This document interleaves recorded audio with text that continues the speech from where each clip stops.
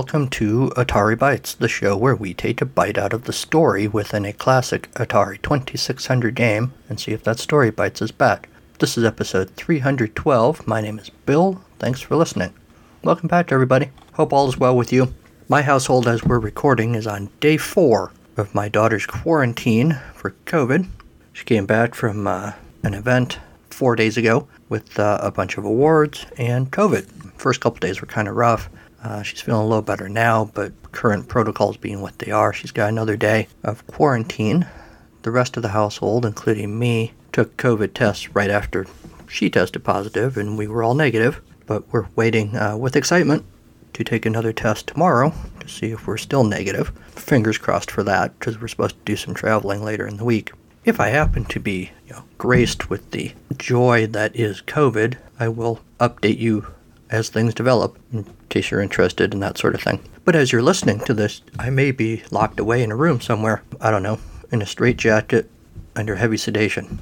I'm not exactly sure what you do when you get COVID. Maybe they bring you puppies and people to pleasure you sexually. I don't know. I'm not sure how COVID works exactly. But whatever's going on, I may be doing that as you're hearing this episode. But as I'm recording right now, I'm perfectly fine. And life is good, except it's really hot here. So I'm going to move this recording along because even with air conditioning, the part of the house that I'm in is pretty warm. So let's get on to happier things. I think I mentioned last episode the new Atari Lego set. Of course, it's been making its rounds on the social medias. It's pretty pricey, $240. That's a lot of money for a Lego set. So as much as I would like to get one, I like Lego, I like Atari. I do an Atari podcast. I kind of feel like I should. That's a lot of money to spend on a Lego set. So I don't know if or when. Well, I probably know if. I will at some point get it. I just don't know when. If any of you happens to drop the cash for this and you want to send us a review of what you think of it once you've gotten it open and mess around with it, please do, and I'll share it on the show. In the meantime, we've got games to play, stories to tell, darn it. So let's get on to this week's game. This week's game is... They think I'm trapped, but I'll escape.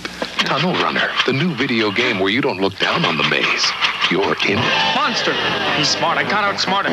Oh, he's fast, I gotta be faster. Tunnel Runner with RAM Plus to megacharge your Atari VCS for 3 times the excitement. Right, left. Better check the map. It's the exit to another maze. Tunnel Runner from CBS Electronics, where the excitement never ends. I'm not trapped. I'm not trapped. Tunnel Runner for the 2600 from CBS Electronics, 1983. So I'm looking at a list of the games that CBS Electronics put out, because I'm trying to see if there are any on here that I've played that I actually liked. Well, Donkey Kong, I guess. Wait, was that a CBS Electronics game? Blueprint, I think I liked Blueprint okay, but it was needlessly complicated. As you know, I have an issue with Atari games that I like the ones that stretch a little bit and reach for something, but I don't like the ones that are unnecessarily complicated. And Blueprint, I think, was one of those. So, not to telegraph what I'm going to say about this game later. Well, you know what? I'll save it for later. Let's talk about what Tunnel Runner is. Tunnel Runner is a game that has a creepy cover on the manual. Got these weird little round heads with sharp fangs and angry eyes. Ugh, chilling angry eyes staring out at you from the manual and looking way scarier than the actual enemies in the game, one of which you also see on the manual. We'll get to him in a minute.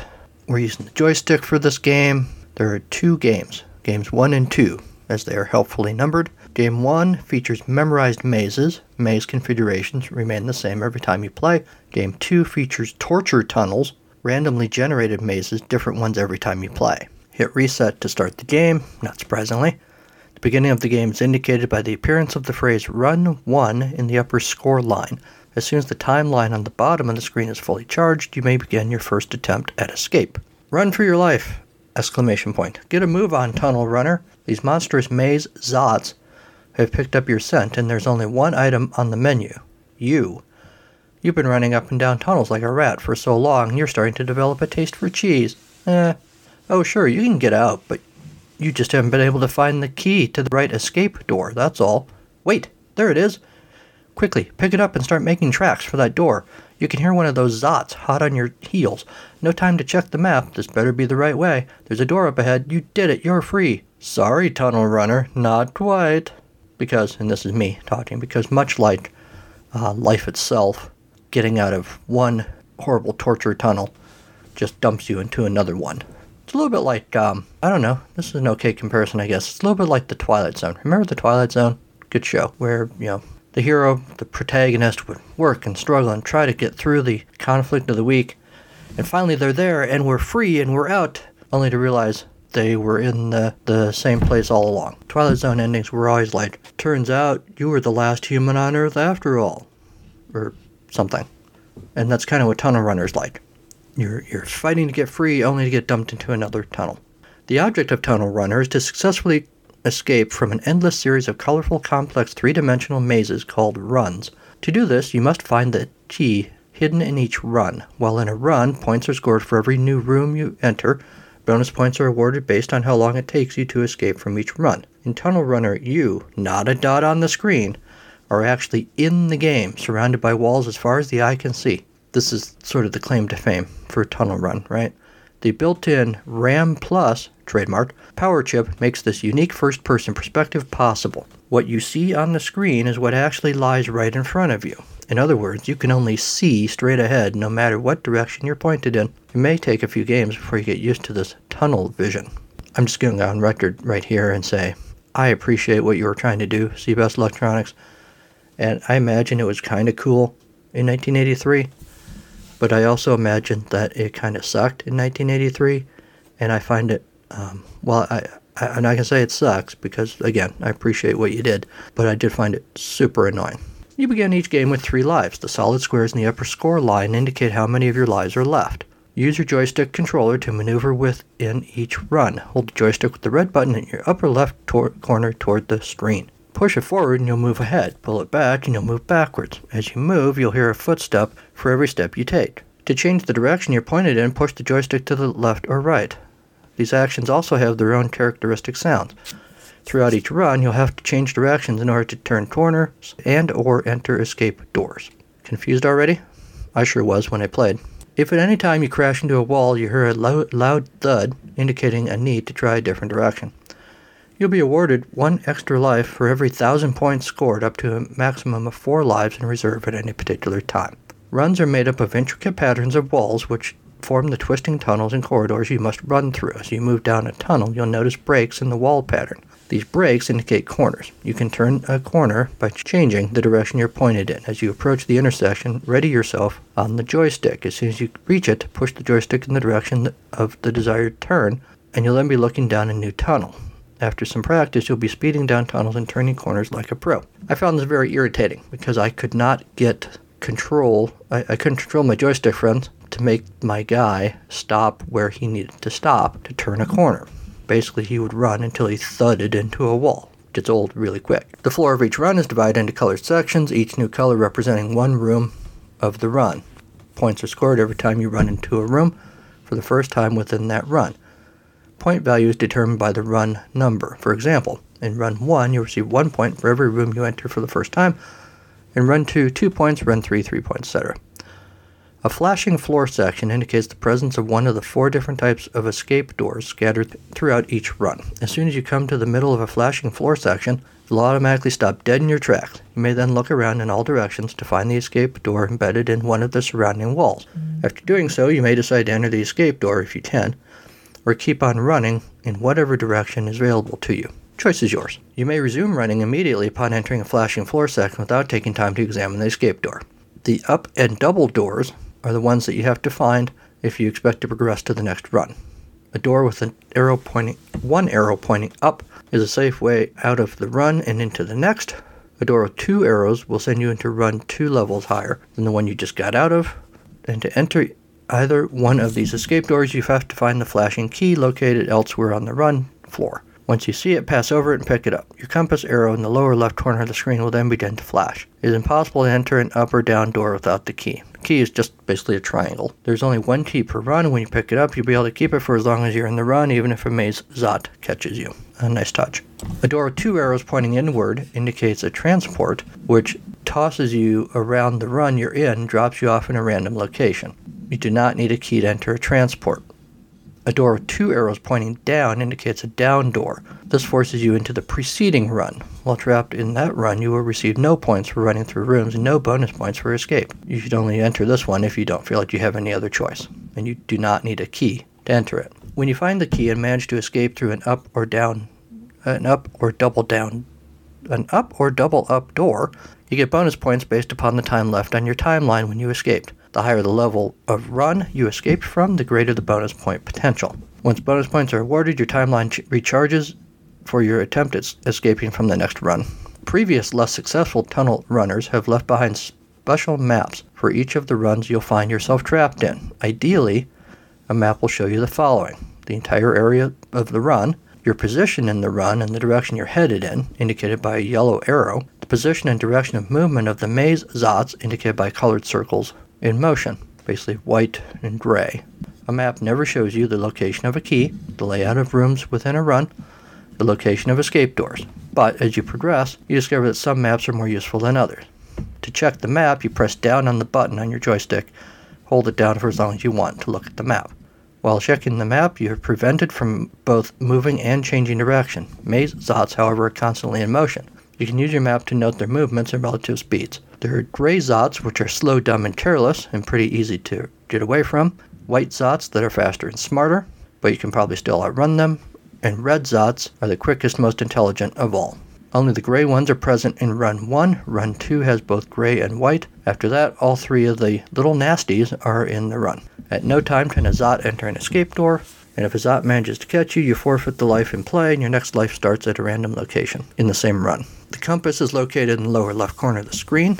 It indicates the direction of your movement relative to the map. Compass is useful for keeping track of where you're going, especially when you're trapped in a run whose map does not reveal your location. The longer you hold your joystick in either the forward or backward position, the faster your speed of movement. The more expert you become, the greater your chances of running into some of its many secrets, including some mysterious maze magic. These secret features may confuse you at first, but in the long run, pardon the pun, they'll increase the challenge and make playing Tunnel Runner even more exciting. Game ends when you forfeit your last life in the brave but futile attempt to escape from the monstrous maze Zots. Strategy. Keep your ears open. The more familiar you become with the maze Zots' characteristic sounds, the better you'll be at making quick decisions to run or wait without having to check the map. Learn to run and turn without stopping. Don't spend too much time staring at the map. There's a 90-day limited warranty on the video game cartridge. Tunnel Runner is Dick Bucko Balaska's first game for CBS Electronics. Married with a finite number of children, he makes his home deep in the crustacean layer of Connecticut. DB graciously thanks Cindy and Isis for their countenance while they lived inside TR. It's rumored that his flat is still somewhere in there. His hobbies are fast bikes, fast chips. Okay.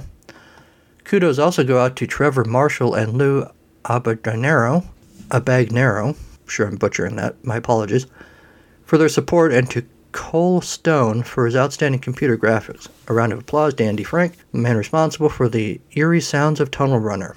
And a special note of thanks to Rich Eckerston and Dan Rappaport for keeping things going where the going got weird. And normally, that'd be where you'd throw the manual across the room and go get ice cream instead.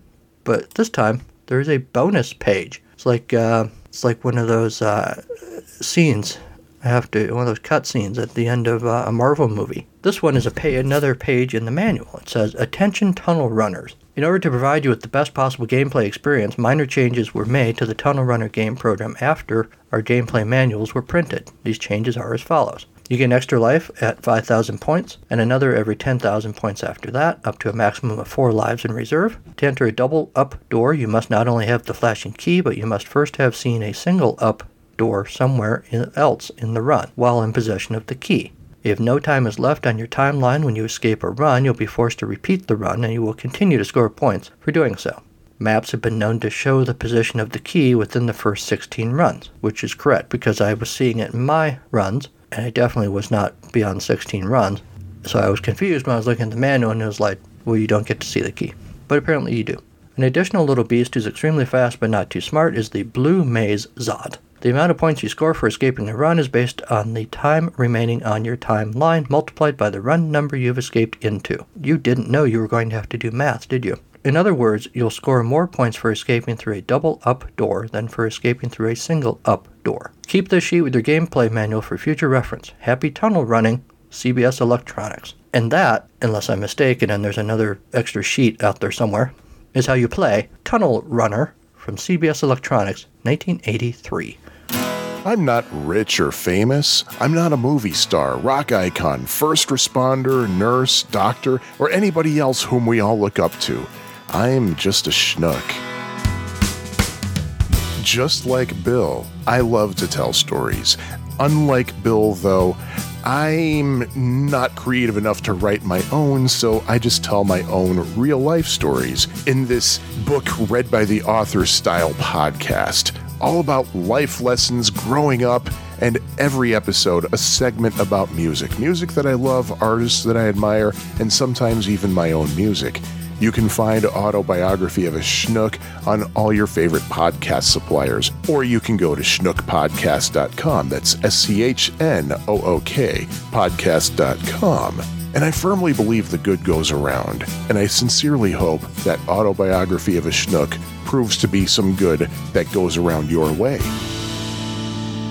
I alluded to this earlier, but Tunnel Runner is one of the 3 Atari games that CBS Electronics did that features an additional 256 bytes of RAM in each cartridge, i.e. RAM Plus. That's what they called me in college. The other 2 were Mountain King and their port of Omega Race. I think I might have done Mountain King on the show. Don't think I've done Omega Race. Ah yes, Mountain King was featured in episode 131, if you care to go listen to that again. RetroGameReviews.co.uk observes that for such a graphically primitive title on an underpowered system, it's remarkable how intense the gameplay can be, and it surprisingly evokes feelings of perpetual stress as if it were a survival horror game. Part of this is the excellent special effects. Basically, the noise is alerting you when you're in the vicinity of a Zot, how they get louder or quieter depending on your spatial distance. Also, the Maze Zot sprite scaling when you're captured is astounding for a late 70s console, with the enemy taking up a large portion of the screen. The action could seem repetitive, but what keeps things interesting are the continual additions, such as new enemy types and maps that begin hiding the exit. Tunnel Runner is a real gem in the 2600 library, and it's hard to put into words how impressive the 3D engine is unless you've experienced it. GameFAQs, in a review over there by Retro Rolled, says that Tunnel Runner is way ahead of its time. Games like this usually come around near the end of a console's life. This one was released in '83, likely at the height of the video game crash, a gem of a game that accomplishes far too much for a game system originally designed in the 70s to play Pong and its variants. On the surface, the game may bear a resemblance to a 3D version of Pac-Man, maze to navigate, check, Zots with their own personalities, check, run into a Zot and you die, check. But after that, there's much more. You're like a rat in a maze that you have to solve. The game throws clever challenges at you, basically the map revealing different things to you and the setting changing.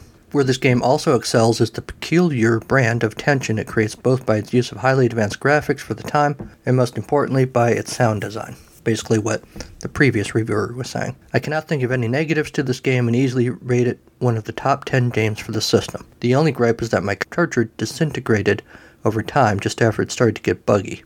Grab this game if you can and never let it go. The classic Game Room Wiki observes that this game pretty much has every Atari sound ever in it. It's like a first-person shooter released 10 years before Doom. If you see it at a garage sale, you should pick it up, and they recommend it. Short and to the point. Tunnel Runner, according to Dr. Spuds, is the hardest game to find from CBS Electronics, but is well worth it. I found something quite touching, actually, with this game. I got lucky and snagged a cart with the manual, and on the back of the manual, there are a couple of paragraphs about the programmers themselves. It's very charming. And then he repeats what I read earlier. That's just downright wholesome, and I feel better now after reading it. This game is great fun. The premise is simple. Escape or be eaten. Well, actually, it's a bit more complicated than that. You are stuck in a great big maze, and you must evade the evil Zots to escape to the next maze, and then the next, and the next. Repeat ad nauseum. Overall, very fun. A bit repetitive at times, but I never found myself getting tired of it.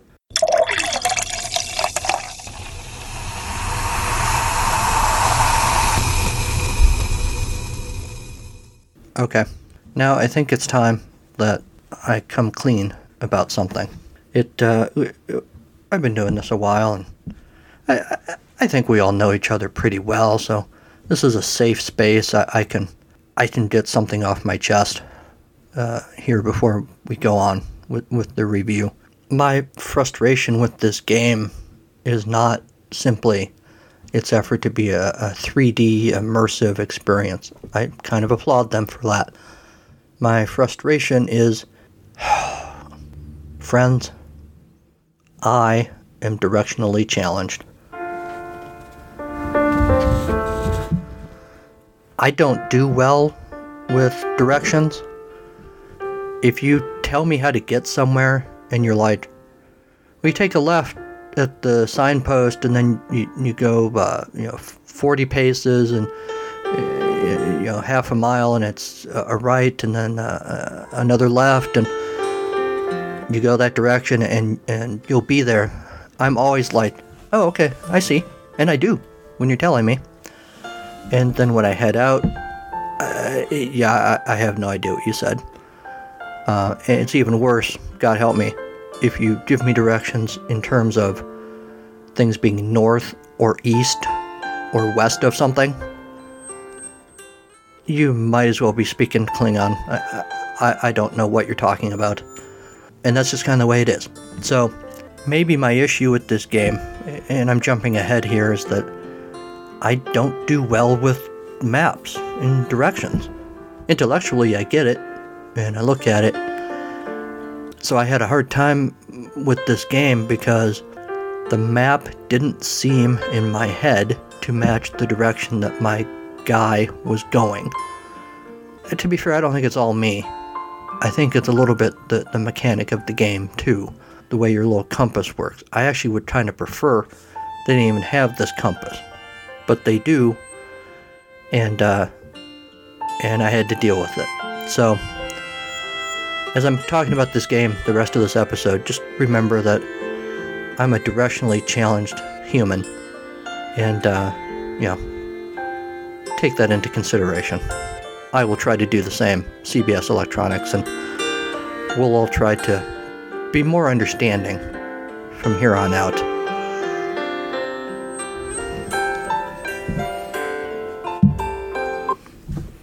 Oh, I feel better now. Getting that out in the open, and I would, head out to the local convenience store and pick up a refreshing soda to kind of clear my head, but I don't know how to get there, so I'm just gonna power through. I thought this might be a good point to talk about what Tunnel Runner is not. We've talked a little bit about what Tunnel Runner is, but here are some things that Tunnel Runner is not. Tunnel Runner is not Tunnelen, Tunnelen, which was a 2016 short film from Norway, released under the English title The Tunnel, written and directed by Andre Øvredal, based on a short story by Alice Glazer, not to be confused with the 2019 full-length Norwegian film with the same title. In the film, a family returning home from a swim are caught in a slow-moving traffic jam, basically, among a sea of identical black hearse-like self-driving cars along a multi-lane highway leading to a tunnel. At times, the tunnel must be closed, forcing all vehicles to shut down and giving people time to stand outside. As people approach the tunnel, it becomes apparent that it is used as a means of population reduction. While passing through, Peter and his new friend Ava are concerned that they will be caught in it during the next closure. A car from another lane decides to change lanes within the tunnel, delaying the family's progress. They make it out of the tunnel just before its next closure. Peter looks around but can't find Ava's car. The end, evidently. So go check out that film. Send us a review of what you think. But just remember, Tunnelen is not Tunnel Runner. Tunnel Runner is also not the 2021 film The Runner, in which, after being busted for drug possession, Aiden, a troubled teenager, is forced by the cops to go undercover and risk his life to bring down a dangerous drug kingpin, which gets 4.7 out of 10 on IMDb. But don't worry, this game isn't that either. Tunnel Runner is also, much to my brain's disappointment, the 1987 film The Running Man, which is what I think of for some reason. What I picture whenever I think about this game, I picture Arnold Schwarzenegger in The Running Man. I don't know why. The Running Man is a 1987 American dystopian action film directed by Paul Michael Glazer, starring Schwarzenegger, Maria Conchita Alonso, Richard Dawson, Yaphet Kotto, and Jesse Ventura. The film's story about a television show where convicted criminal runners must escape death at the hands of professional killers is very loosely based on the 1982 novel of the same name written by Stephen King, published under his pseudonym Richard Bachman. But this game is not that movie, and vice versa.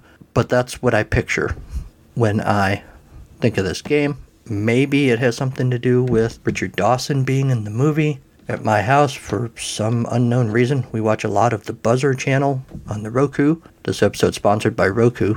I'm kidding about that, but I'm open. And Richard Dawson, of course, hosted famously the most popular edition, probably, no offense, Steve Harvey, of Family Feud from the 70s, during which time he was big-time sexist. Wasn't just him, of course. You watch any game show from that era, big-time sexist. Again, nothing to do with Tunnel Runner, but Dawson's in it, and he somehow is on my mind a lot because that channel is on in my house a lot. I don't know. Maybe I'm just a strange individual. If Tunnel Runner reminds you guys of anything unusual, what the hell? Feel free to share it. In the meantime, after the break, our tunnel vision compels us to run over this game again and again, back and forth, back and forth. Thankfully, you only have to sit through this show once.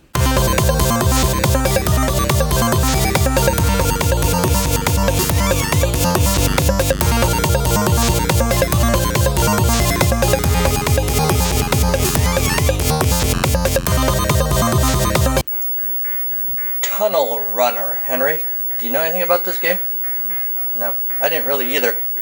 I guess there's running in the game, and I suppose you're in a tunnel, and we're about to have an amazing 3D experience. Henry, are you ready for this? He is so ready. He is pumped. Alright, let's put on our 3D glasses. Just kidding, we don't really need 3D glasses. And let's immerse ourselves in the 3D world of Tunnel Runner. Gratuitous shot in my head. Whoa! This isn't the 3D part. This is just the map. So we have a map. And now, whoa! Look at that, man. Let's run. That's me running. Holy crap. That's me smacking into the wall. Now I'm going this way.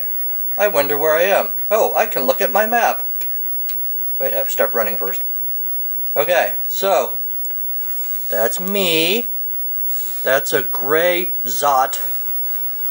No, wait, that's a white Zot. That's a gray Zot. I don't know what that is. I think it might be a key. That's the compass down there.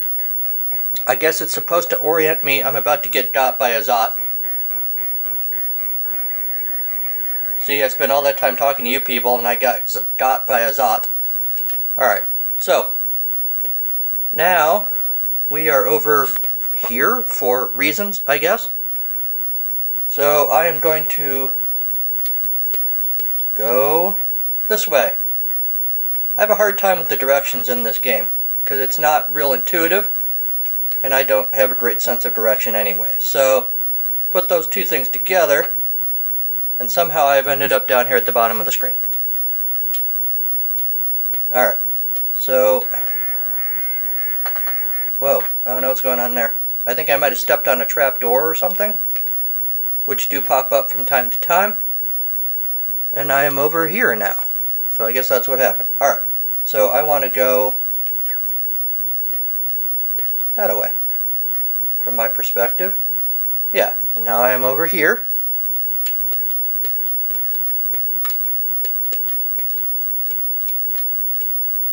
It's a fairly tedious game.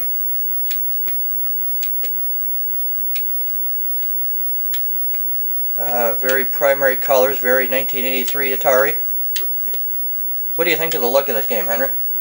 Man, he's shrugging, and I kind of agree with him. Alright, now I'm going that way. Let's see, I want to go up. No, I don't want to go back that way.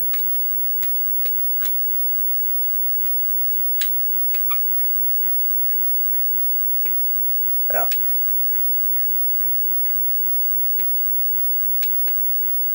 The goal, I'm not going to make you sit through me trying to get there, but the goal is to get over here and get out so that you can get to run number 2. Nothing really happens in this game other than you trying to move around this maze and maybe getting got by a Zot. I have a hard time understanding how to reorient the compass, as you can tell from watching this.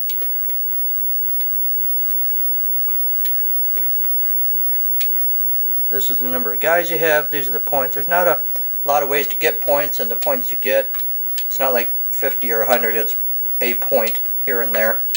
The point, if I may, is not really to get points. The point is to move through the runs, which are supposed to get more and more difficult, although I'm already having enough trouble as it is. Alright, well that's enough of that fun. I think we've got enough of an idea of what Tunnel Runner is. I'll have more to say in the regular episode. Henry, do you have any burning thoughts about Tunnel Runner? Nope, he has no thoughts about this game, which may be a clue to what this game is like. But I'll have more to say later. Back to you in the studio. Hey Atari fans, this is Michael, one of the hosts of the Atari XEGS Cart by Cart podcast. Join Bill, David, Kieran, and myself as we review cartridge-based games for the Atari's last answer to the 8-bit gaming system, as well as delve deep into their history. Kieran will also introduce everyone to the UK's budget games. You can listen to us on iTunes, Stitcher, Google Play Music, Player FM, or from our website at xegs8bit.com. That's xegs, the number 8bit.com.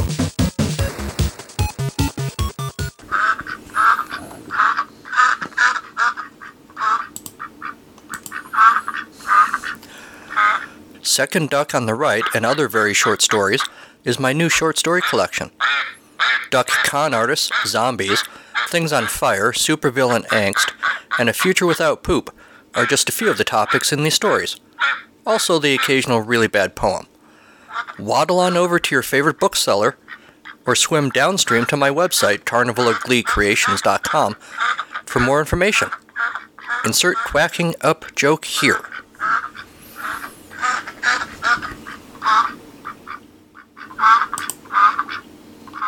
Here's the thing about Tunnel Runner. I've already kind of said, I found this game a little frustrating, but that could be my directional issues. But I don't think it's entirely that. I think that the mechanic, I think the map actually confuses things more than it helps.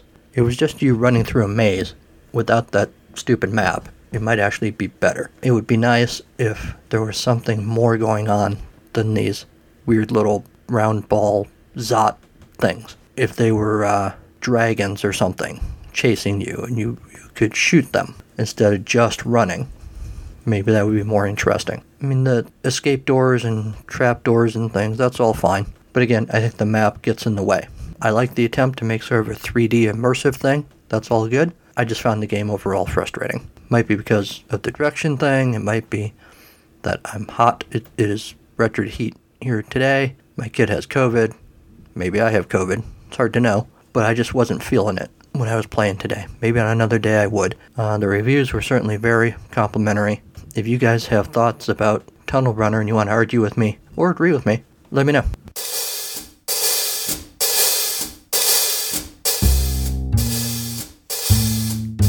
It's story time on Atari Bytes. Yes, it's story time with Bill. This week's story is titled Tunnel Vision. The covered bridge over Bystander Creek had for decades served the noble cause of spanning an increasingly dry body of water. The trusses of the 104-year-old bridge were too low to accommodate really large trucks, but that was okay. Lannister County was not a heavily traveled transportation hub. But the rural environs, trees, trails, tequila shooters, made the county a popular destination for outdoor lovers. But these visitors always took the long way around. No one ever took the Bystander Creek Tunnel. No one. Because people knew. All of Lannister County knew. If you try to cross Bystander Creek via the covered bridge, you will not come out on the other end of the tunnel. Where do you come out? Who knows? People just disappear. Cars, too. The occasional deer that wanders onto the road and into the tunnel. Poof. Gone. A substantial portion of the county's residents knew someone who heard from someone else that a loved one had tried to cross the bridge and never came out on the other side. Also, this only seemed to happen at night. That detail was important. It added to the spookiness. Less people around to question it. Everyone knows bad things happen at night, so all this must be true. Dubious, perhaps, but enough for the average person to believe it. But what exactly was going on? Was the bridge haunted? Cursed? Parked over a black hole or a wormhole to another galaxy? Maybe all of the above. Every few years around Halloween, one of the local networks would send out the newest reporter to stand in front of the tunnel with a camera person and do a piece about all this. The rest of the year, the tunnel sat waiting to fulfill its purpose and rarely getting to do so. Except for all the banging, Ainsley Morris said, observing some hash marks on one of the crossbeams inside the tunnel. What? Her cousin Teddy asked. This is a popular place for kids from school to come and, do the deed, she said. Then they add to the tally up here. She pointed to the long list of marks. Huh, Teddy said. He grinned. You ever? Of course not, Ainsley said. Of course, Teddy said. Too proper to do it in a dirty old tunnel. Also, Ainsley said, all the kids at school suck. Teddy had a response locked and loaded, but left it in the chamber. Whatever the truth about the Bystander Bridge, its reputation made it occasionally a bit of an attraction for bridge nerds. It was also a good place to hide a geocache. So when Teddy asked, what are we doing in here? Ainsley explained, hunting for a geocache. What now? A geocache. Geocache. People hide little containers with stuff in them in parks or cemeteries or whatever, then put the coordinates where the cache is hidden on this website so other people can track them down. Like treasure or whatever? Ainsley shook her head. Nope, sorry, no doubloons or jewels or anything. Little stuff. Stickers, tiny toys, whatever. You find it, look at it, then you probably take a picture of it, then you sign a little sheet in the box, then you sign a little sheet that's also in the box to prove that you found it, and then you put everything back where it was. Why? It's a challenge, Ainsley said. Some of the stuff is really hard to find. Sometimes you can walk right up to it and it's just like in a hole or under a rock or something. Not that hard. Other times, though, you gotta climb a tree or something to get it. The one we're looking for today is rated difficulty 5. She looked at Teddy as if this should impress him. Wow, Teddy said, recognizing his cue.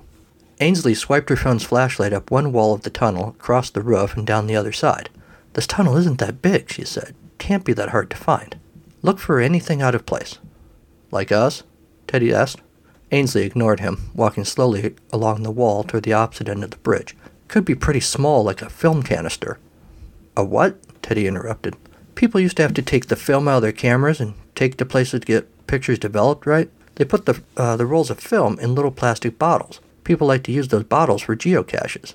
Or maybe Band-Aid boxes. Something like that. Something that looks like it shouldn't be here, and is weatherproof. Like this? Teddy said, pointing. Ainsley stepped over to him, following his gaze. Ew, no, don't touch that. Well, it shouldn't be here, that's for sure, Teddy said. Ainsley studied her phone. These are the right coordinates, she said. We should be right on top of it. Just keep looking. Sun's going down, Teddy said. You said we were going to dinner. I guess the cache could be on the roof, Ainsley said. It is a level 5. Do you have a ladder? Teddy patted his pockets. I guess I left it in my other jacket. Oh, hey, I've got a rope in the car. Maybe we could lasso the weather vane on the roof of the bridge and just kind of rappel up there or something. Easy enough. I don't want to climb a rope in the dark to find some kid's toy I can't even keep, Teddy said, not unreasonably. It might be costume jewelry this time, Ainsley pointed out, and I did say this one was difficulty level 5. She headed toward the east end of the bridge to go to her car. Then she stopped. Let go, Teddy. I want to get this done, she said. I haven't moved, Teddy said. I'm not holding on to you. He walked toward her. The Lannister County twilight creeping into the tunnel was abruptly replaced with a cap of black. Frozen in place, Teddy and Ainsley could only turn their heads. Over their shoulders, they saw a sphere of darkness cover the other end of the tunnel. All was dark and nauseating. Blorn, stop shaking that, Blairn said. Let's just open it. Blorn set the Bystander Bridge down on the deck of the interplanetary scout ship. In one claw, he grasped the bridge, and with the other claw, pulled the cap of the east end of the bridge open and sighed. Just 2 humans again. Well, this one wasn't. It was only a difficulty level 2, Blorn said. The easy ones always have crap in them. Blorn consulted his GPS. There's a level 4 cache hidden on Mars, it said. We could find it before Blanche if we hurry. Plus, if we mess up the sand on Mars' surface, the humans will poop themselves. Blorn and Blaren enjoyed a good laugh at that. Look, I know it's protocol to put the caches back undisturbed, Blaren said, but we're totally going to eat these humans, right? Of course, Blorn said.